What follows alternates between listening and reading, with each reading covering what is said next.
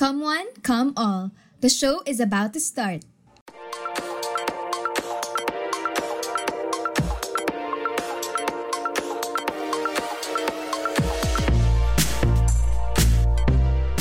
You're listening to PURR-formance Tapes, a podcast for creative souls where insightful conversations about the culture and arts community await.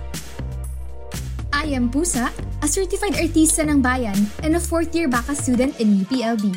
And I'm your resident chikadora. Here in this podcast, we always have fun dialogues with fellow artists and cultural managers about their careers, the industries they work in, and the interesting process that brings us quality performance. And speaking of performance, you guys may have heard of Ang Huling El Bimbo the musical making waves in the theater industry. It's really nice to see how theater arts is finally getting the acknowledgement that it truly deserves, right? People may not know it, pero sobrang hirap kasi talaga makapag-organize ng isang theater production. It requires a lot of time, manpower, and resources to even launch one. So just imagine how much more difficult it is during the onslaught of the pandemic. Take a seat and make yourself comfortable, folks, because in today's episode of PURR-formance Tapes, we are in for a terrific treat, as we will be diving into the complex and artistic world of a certain theater organization that thrived despite the height of the pandemic. Joining us today are members of the well-respected theater organization from the town of Los Baños in Laguna. Founded in 1977, Umalohokan Incorporated, formerly known as Theatrical Umalohokan, has been known to utilize the diverse aspects of art and media in portraying social issues and educating the people, especially the Filipino youth, through performances. Known for their annual theater production of the highly acclaimed Iskot Iska and the recent successful premiere of Nawawala Play Festival, let us all welcome Kelly, former Vice Chairperson and Production Manager, and Kyle, former Chairperson of Umalohokan Incorporated. Ayan! Hello, Kelly and Kyle! I'm so glad you made time for us despite your busy schedules during the finals. Grabe. But, kamusta naman kayong dalawa? Since nabanggit mo nga na finals, it's grabe walang pahinga. So much. Everyday may deadline, everyday may kailangan gawin. The burnout is real. So, ayun sa akin. Pero, kaya naman, basta para sa Uval and of course for you guys. Okay naman. Kakapagod nga talaga, lalo na pag puro ACADS kasi medyo tuloy-tuloy yung sa Umal, nagsunod-sunod na mga productions, tapos ngayon na bumalik sa ACADS, actually mas nakakamiss yung productions. Mas nakakaumay mag-ACADS ngayon. Pero kaya naman, kinakaya. Kelly and Kyle, it's good to hear na kinakaya pa naman natin, And I believe mahalaga talagang magkamustahan muna tayo so we know what's going on and how everybody is doing.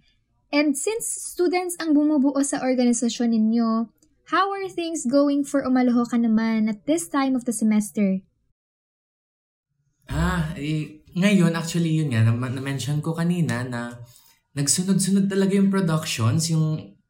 Actually, last month, I think. Mm-hmm. Last month ay dalawa or tatlong productions na performance magkakasunod. Yes. Tapos ngayon, medyo nagpapahinga ng konti, pero hindi pa rin siya actually pahinga dahil in preparation siya for Iskot Iska naman sa next year. Yes. Ayun, pero may mga sabihin natin mob performances, mga invitations, mas doon kami nakatuon ngayon. Oh, I see. At nabalitaan ko nga na very warm and positive ang naging reception ng UPLB community sa inyong recent play festival na Nawawala. So congratulations, Kyle and Kelly! But aside from that, ano pa ba yung mga naging projects nyo before? Before Nawawala talaga, since second sem ini-stage Nawawala, ang first sem ay dedicated for Iskot Iska talaga. So, ayun, recently, nag-stage din kami ng Iskot Iska 2022 sa DL Umali. So, ayun, it feels good to be back to the stage talaga wherein doon kasi talaga yung essence ng theater. Live performance siya. So, ayun, nung nakita namin yung momentum from the first sem na, ayun, bumalik talaga sa DL, tapos madami nanood. So, ayun, gusto namin i-continue yung momentum. So, nagnawawala kami for second sem. It's true that Umalohokan has a rich history of artistic practices and reputable performances, which we will be honored to hear more about from Kelly and Kyle themselves.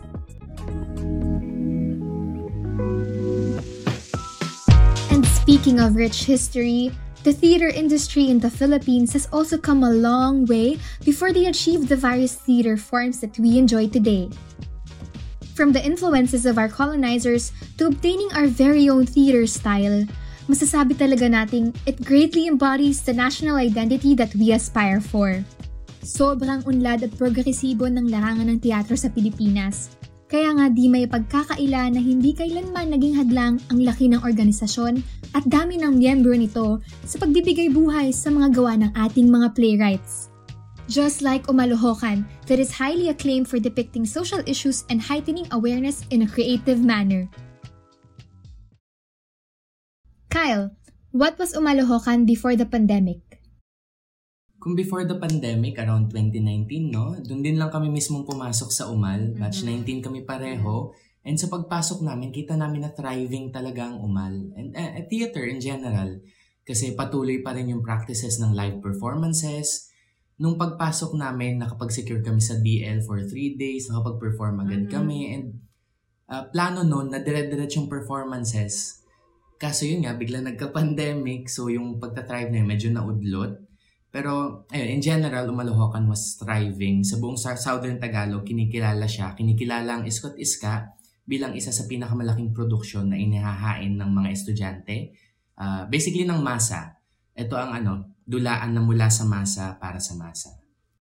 What were the challenges you experienced before? Kung challenges, I think hindi naman siya particular sa Umal. I think every org at that time experienced this.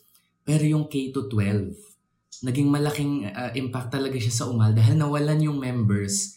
Usually kasi nag-aabang ng freshies para ayun sila yung malulubog sa teatro, malulubog sa Umal, tapos sila ang papasok, sila yung magiging active. Pero for 2 years, nawalan tayo ng mga freshmen. So, ang nangyari, medyo umunti yung members ng Umal at that time, pero still, napupush pa rin siya. Actually, yung Iskot Iska 2019, imagine, 5 tao lang sa Umal ang nagsimula nun. Sila yung nag-spearhead. Isang malaking production ito. Well, at the end naman, maraming tao ang gumanap sa mga roles, pero still, 5 tao ang nagsimula sa Umal. Ganun nag-struggle sa membership ang org noon.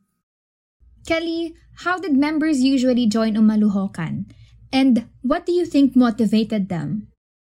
Ayun, so nabanggit nga ni Kyle kanina na kapag Iskot Iska kasi, we're looking forward to meet freshies, tas sila yung magiging actors for Iskot Iska. So, ang mangyayari, since nag-start na sila sa Iskot Iska, they have known us through Iskot Iska. Tsaka kami magkakaroon ng orientation for Umal. So, parang sa last play date, bibigyan namin sila ng invitation. Tapos, ayun, madalas kasi yung motivations nila sa pagsali is they want to continue the community or the friends, the group, the family they have met nung Iskot Iska. So, to be honest, if yun yung ipo-point out ko nga, hindi naging mahirap sa amin na maghanap ng mga bagong papasok kasi, ayun, through Iskot Iska, sinasabi nila sa amin paulit-ulit na they have found their community, they have found their family. So, they want to pursue that and the advocacy ng Iskot Iska. So, ayun, nag-join sila sa amin through those.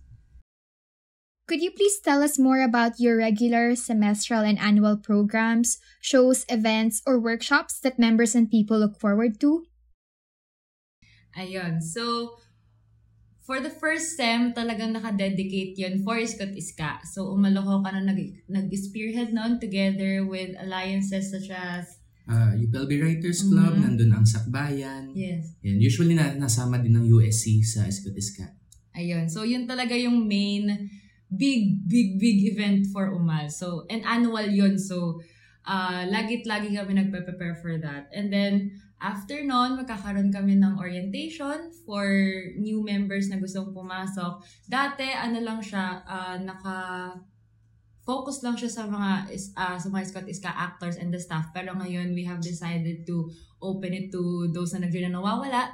And also to the public, actually. First time natin mag-open for the public ng orientation. So, that's a big step for Umal ngayon. And then, for second sem din, of course, yung nawawala, annual din siya. And this is solely from Umal. Umal lahat yung staff, pati yung actor. So, nawawala is from us talaga. Sige. Pero to recall lang, yung naging issue with membership, affected din talaga yung nawawala. Kasi, nag-start siya noong 2014. Mm-hmm. Walang naging katuloy yun for 2015, 16, 17, 8. Ngayon na lang ulit. Ngayon na lang ulit bumalik ang nawawala kasi nagkakaroon nga dati ng problem sa membership. And now na na-resolve na yon, minabuti na ibalik talaga ang nawawala. For our internal events naman, meron kasi kaming sangay sa loob ng organisasyon. Apart from committees, meron kaming 5 sangay which are Teatro, Pluma for writing, Pintados for painting and graphic design, Himig for song composition and ayun sa aspect ng singing, and also yung Indayog and for dancing and stylized movement. So, nung pre-pandemic, ginagamit din namin tong avenue in order to hone the creative skills of our members and para hindi naman naka-stuck lang sa parang isang creative form yung pwede nilang gawin throughout the org. Would you say confidently that your goals as a cultural organization were achieved through such events? Yes. Actually, yes. Kung ano yung kaya ng Umal noon, nagagawa nila effectively. It's not to say that they did anything wrong or bad, but let's just say na to the best of the abilities ng org at that time, nagagawa nila yon. Pero comparing it to what it is now, siguro matatakal natin yun later, pero let's just say, yes, na-achieve nila yung goal, pero I believe mas na-achieve nila yung goals nila ngayon. Thank you sa pagbabahagi nito sa amin, Kelly and Kyle. Tunay ngang mapagpaunlad at mapagpalaya ang sining, lalo na ang pagtatanghal. Kaya nga hindi namin maiwasang isipin kung ano nga ba ang kalagayan ng teatro noong panahon na tayo mismong mga Pilipino ay hindi malaya. Noong nakulong tayo sa ating mga tahanan dahil sa pandemya. Alam naman nating maraming establishments ang pansamantalang ipinasara at kasama na dito ang mga universities, auditoriums at marami pang uri ng tanghalan. Kahit ganito, nagpatuloy pa rin ang Umalohokan Incorporated sa pagbibigay ng dekalidad na produksyon mula sa masa para sa masa. How do you think the pandemic affected Umalohokan Incorporated and the theater industry as a whole? Nako, grabe yung epekto talaga ng pandemic.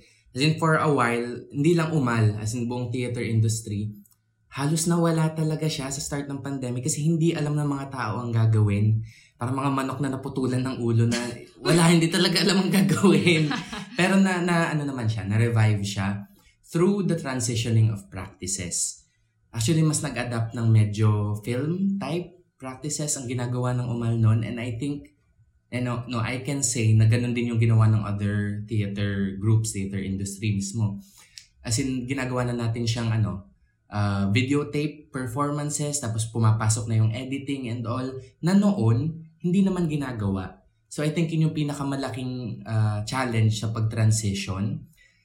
Yung hindi natin ginagawa noon, kailangan natin gawin ngayon. So you're going to have to study all these things, tulad ng pagpapalaki ng network sa social media, pag-e-edit, pag-mimix ng audio and everything. Kailangan mong aralin lahat yon para effectively makapag-transition.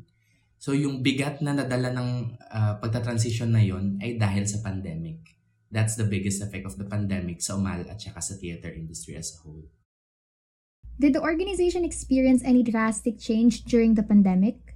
Yes, very much so. So, apart dun sa na-mention ni Kyle kanina, yun ay yung drastic changes outside the org. So, syempre, inside madami din talaga. Una ay yung, syempre, pag ta-transition din ng processes, nung kung paano kami gumaod sa online space, yung paggamit syempre ng G-Drive and how to navigate the space para hindi namin maiwan yung isa't isa sa dilim.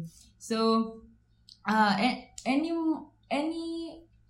ano ba? Meron pa yung isang time na syempre pandemic magkakahiwalay, so people were doing their own thing. People parang hinahayan lang namin din muna yung tao na makompose yung sarili kasi nga very anxiety-inducing ang pandemic. So with that, hindi naman sa sinasabi namin maganda na nagkaroon ng pandemic, pero it came to a point na we had time. Nagkaroon tuloy kami ng time to reflect our structure, to reflect on what we could do more for our members and for, yung structure namin sa loob on how can we manage our people better, how can we continue to connect with people, with our members dun sa loob ng org. So, ayun yung naging changes. And with that, ang daming nangyari na siguro yung sa processes ng yung orientation, tapos yung tawag dito, may isa pa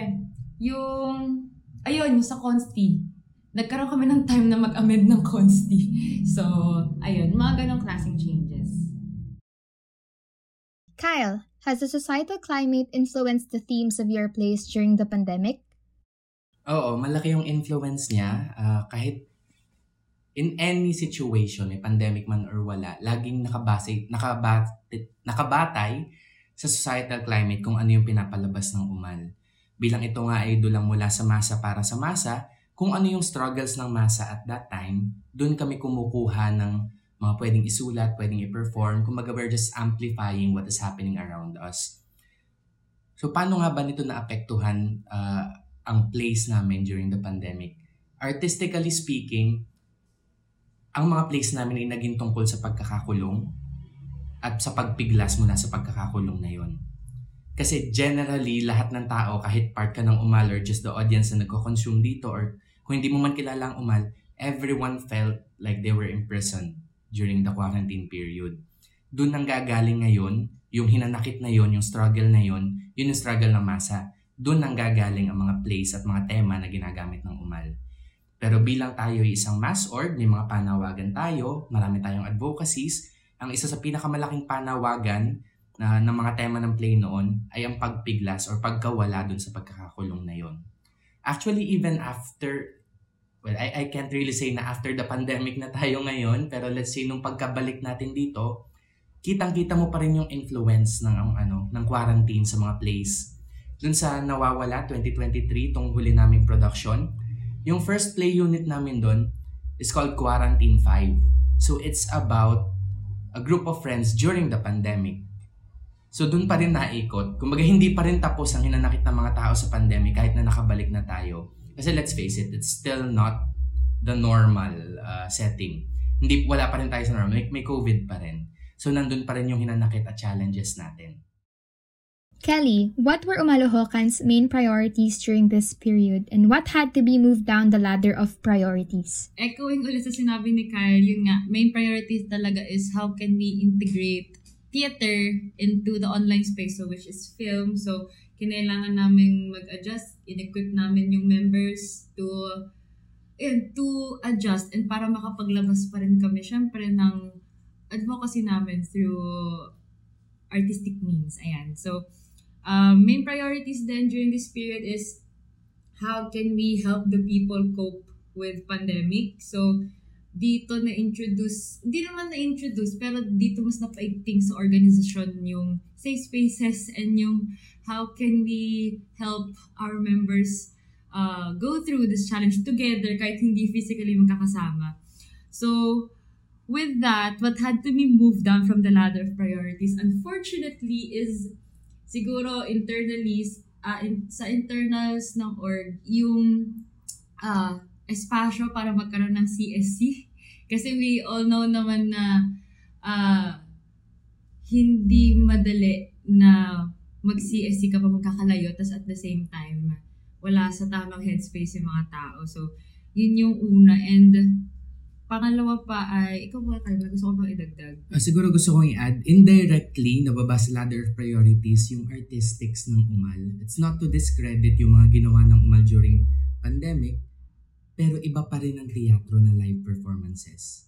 Iba yun sa inadapt natin sa film. So, as much as we worked on video editing, we worked on how to act ng may camera na ganun, hindi siya mismong aimed towards increasing the artistics of Umal eh. Mm-hmm. Makikita pa lang natin yung pag-increase ng artistics na yun pag nai-apply na natin siya pagbalik.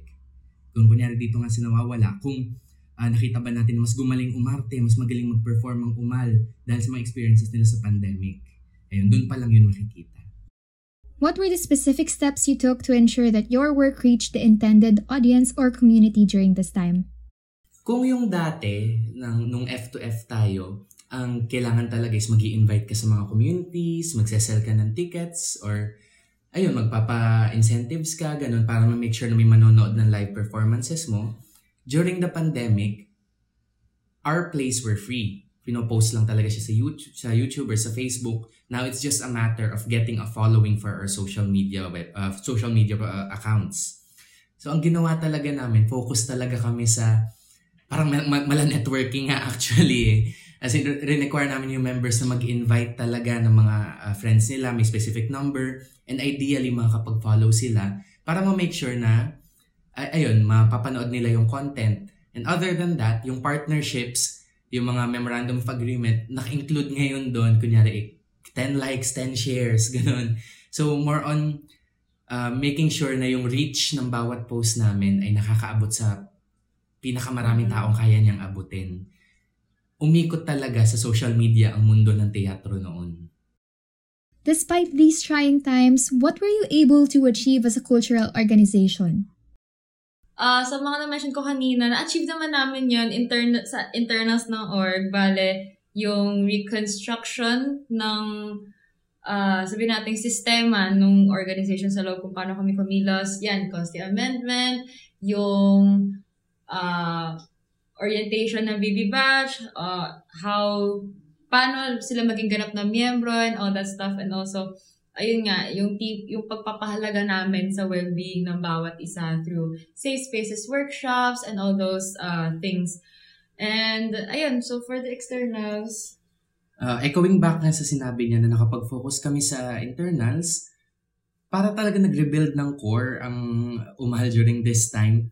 So ika nga the input reflects the output. Nung naging maayos yung internals namin, naging okay din ang Umal sa mga performances, sa mga panlabas na mga ginagawa. For one, yung alliances namin dumami. Naging madami yung invitations. Nakapag-add kami ng, I think, 4, 5 during the pandemic. Lumaki talaga yung network ng Umal. And nagkaroon pa ng talks about starting a network for community theaters. Na ngayon, wino-work on pa din siya slowly but steadily. So, kumbaga, lumaki na ngayon ang picture for Umal. Hindi na yun tungkol lang sa sarili kung paano makakapag-perform ang organisasyon. Lumaki na siya na paano ba natin may magagawa ang part natin sa pag-angat ng teatro or community theaters sa buong Pilipinas. So yun, lumaki at lumawak. Yeah, and to add lang din, isa siguro achievement is we were able to submit short film. Di ba nakapag-submit tayo para mga short film sa, ano yung kina-COVID before? Yung competitions. Competitions, yung Boom Gising yung title. And, ayun, luckily, nanalo. Nakapagbigay ng cash prize, nanalo kami. So, ayun, yung mga ganong maliliit na bagay na achievements na we were able to survive. Actually, not just survive, but to adjust and adapt to the situation. So, ayun, very happy for Umal. Kahit pandemic, we were able to do stuff, not just for the org, but also for the masses, of course. Even the pandemic can't stop Umalohokan Incorporated from producing progressive art in the confines of their home. Indeed, health protocols and personal circumstances have been additional obstacles for you guys to overcome. Yet, it also opened opportunities for you to test the limits of your creativity, and that's amazing. Best believe that Umalohokan is still standing firm despite the COVID-19 situation and the pressing societal climate. How has Umalohokan transitioned from operating purely online to organizing face-to-face activities? Ito yung gusto kong tawagin na retransitioning. Iba kasi yung return lang yung pagbalik lang. Ito yung more on panunumbalik talaga. Kasi hindi siya basta hahanapin mo kung ano yung ginagawa ng Umal noong 2019, nung pre-pandemic, tapos gagawin ulit ngayon. Hindi. It's a mixture of best practices. Yung mga magagandang ginagawa ng Umal pre-pandemic at magandang ginagawa ng Umal noong pandemic, pinapagsama siya to create what we do now. So, that's yun, ibabalik ko lang sinabi ko na yes, na-achieve yung goals dati, pero I believe mas na-achieve ng Umal ang goals nito ngayon. Kasi yun nga, nagkaroon na ng sharing of best practices Ito ngayon ay pagtutulong na ng mga matatandang nasa Umal, yung mga naka-experience ng pre-pandemic, at yung mga bagong Umal na pumasok nung pandemya. Nagtulungan na sila, naging collaboration siya, at ngayon, mas nagkaintindihan ngayon ang members ng org, naging mas buo, naging mas confident ngayon ng Umal sa kung anong ginagawa niya, kasi nagkakatulungan na. So that's how we went back from online to face-to-face. Does returning to Los Baños influence the organization's operation in any way? Yes, nagkaroon din siya ng effect. Echoing to what Kyle said, yung collaboration. So, nung pagbalik sa Los Baños, dito namin siya na-apply. Na-apply yung sinasabing kagandahang ginawa noon at kagandahang ginawa ng pandemic. Dito namin siya nagawa. And dagdag din kasi dito ay para siyang quote-unquote answered prayer for Umal kasi we have been longing so much nga na bumalik. So, lahat naman kami nagkaroon ng isang hangarin na bumalik. So, nag-serve din yun as drive para, okay, pagandahin natin to ulit lalo, nandito na tayo ulit So, yun yung naging effect. Nung pagbalik talaga sa Los Baños, it was really a good start for Umal ulit na bumalik sa tanghalan. Is there anything different from the struggles you experienced pre-pandemic compared to your situation now?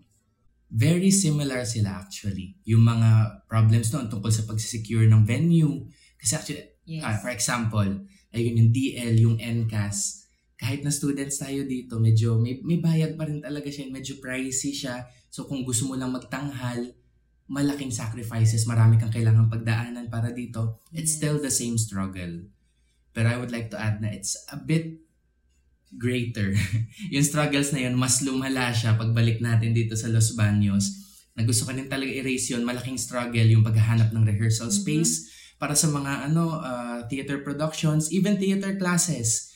May majors tayo dito ng theater pero walang mismong allotted sa kanila na spaces. Yes. And malaking struggle siya. Kailangan mo mag-rehearse almost every day kung kakailanganin na. Tapos kung wala pa kayong space, saan? Anong gagawin natin ngayon? Hindi uusad ang teatro kung walang resources, walang space na binibigay dito. Pero just to say na sa Umal specific, it's similar but it's greater. Pero the thing is, lumalaman yung mga problema, mas naging okay naman, mas naging confident naman ang Umal para harapin ngayon ang lahat ng ito. It's not the struggles that changed, Umal yung nag-change. Do you think the pandemic contributed anything to what the Umalohokan is now? Yes, so much again.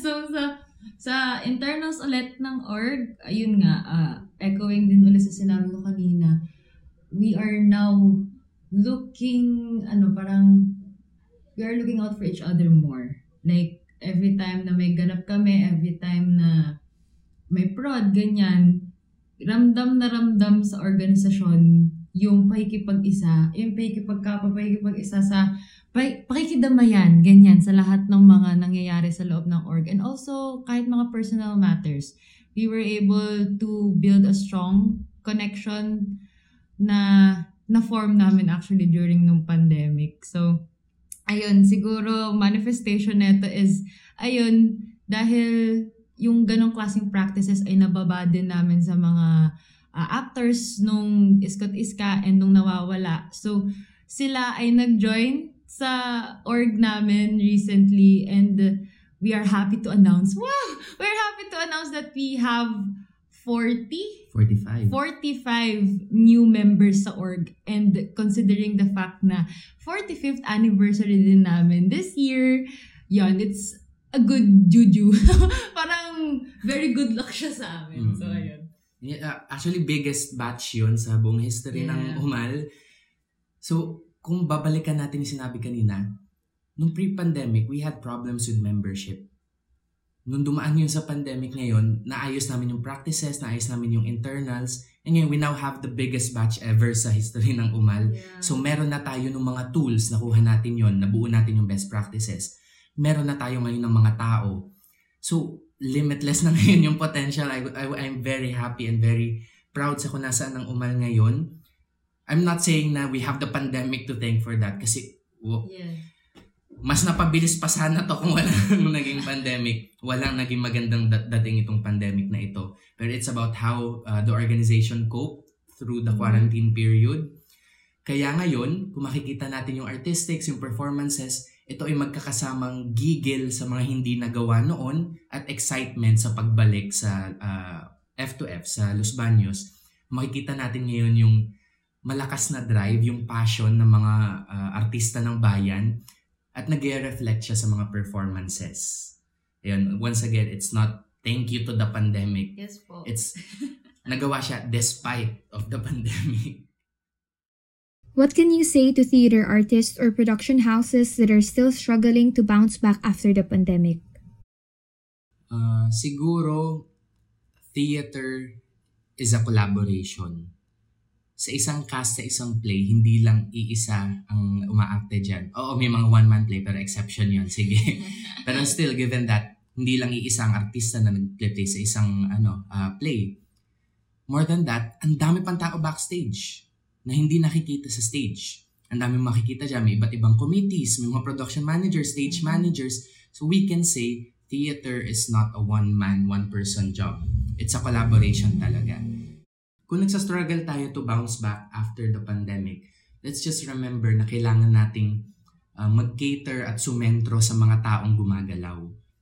Tulad nga ng ginawa ng Umal, not to say that it's the best thing na kailangan gawin or it's the only right answer to bouncing back after the pandemic, pero ang ginawa ng Umal ay naging collaboration siya ng lahat ng tao, yung mga naka-experience pre-pandemic and yung mga pumasok during pandemic, nag-collaborate sila.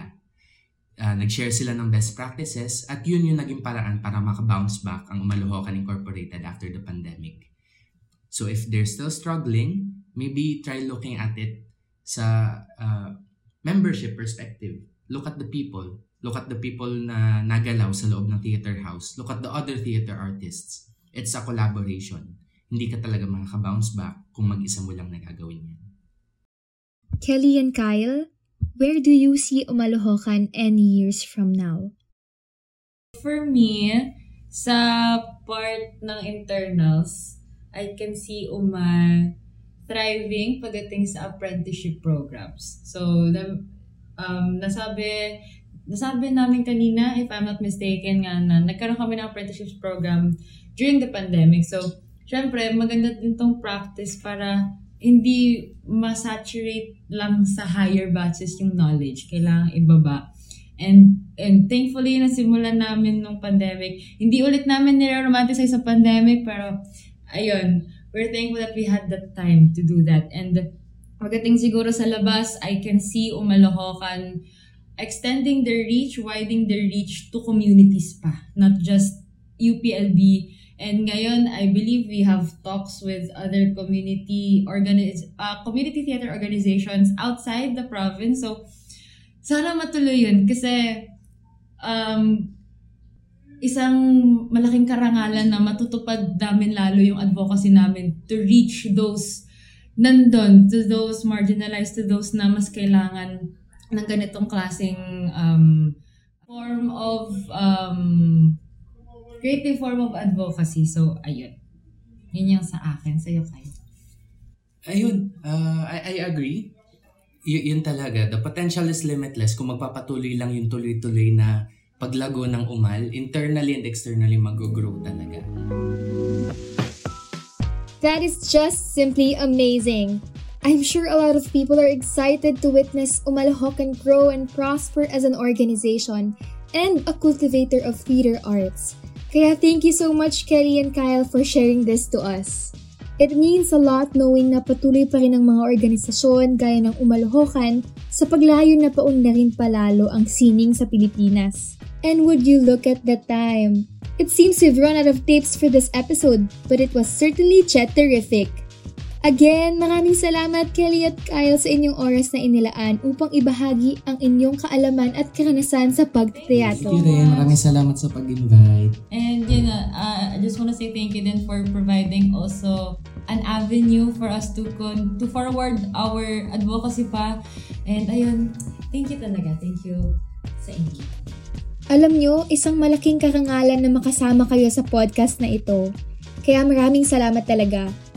At baka you guys have any upcoming projects that you want to promote to our listeners? For every first sem, nag-aano ng Iskut-Iska ang Umalohokan Incorporated, yung spearhead niya ito. So this coming first sem, sana makapanood kayo ng Iskut-Iska 2023. Or kung kaya ninyo mag-volunteer kayo bilang prod staff dito, or kung freshie kayo napapasok sa UPLB, maging actor kayo dito, kilalanin ninyo mga advocacy, yung mga call to actions natin, kilalanin ninyo ang Umalohokan Incorporated. And gusto ko din lang ibalik yung sinasabi namin kaninang struggle about sa spaces para sa ating theater productions, ating theater students. Suportahan natin ang local theater sa panonood and institutions. Sana ay mabigyan ng spaces talaga ang mga taong ito. Kasi ito, puso ang puhunan ng mga ito sa teatro. Ang nakakapagod siya sobra. Ang daming kailangan ayusin, ang daming kailangan i-rehearse, ang daming kailangan pag-usapan. Sana'y matulungan natin ang mga taong ito by giving them spaces. Nakaka-excite naman! That's something our listeners will surely look forward to. This marks the end of this episode. Still terrific during the pandemic. I just want to say a huge thank you to the production team of PURR-formance Tapes and to Professor Madeline Garcia for giving us this opportunity to explore and immerse ourselves with the beauty of the art organizations here in Los Baños. Again, this is Pusa, your resident chikadora, saying that you don't have to be perfect to be an artist. You just have to get on stage and perform your best. If you want to learn more about the art community in Los Baños, feel free to check our website for other episodes. This is free for all, so come one, come all.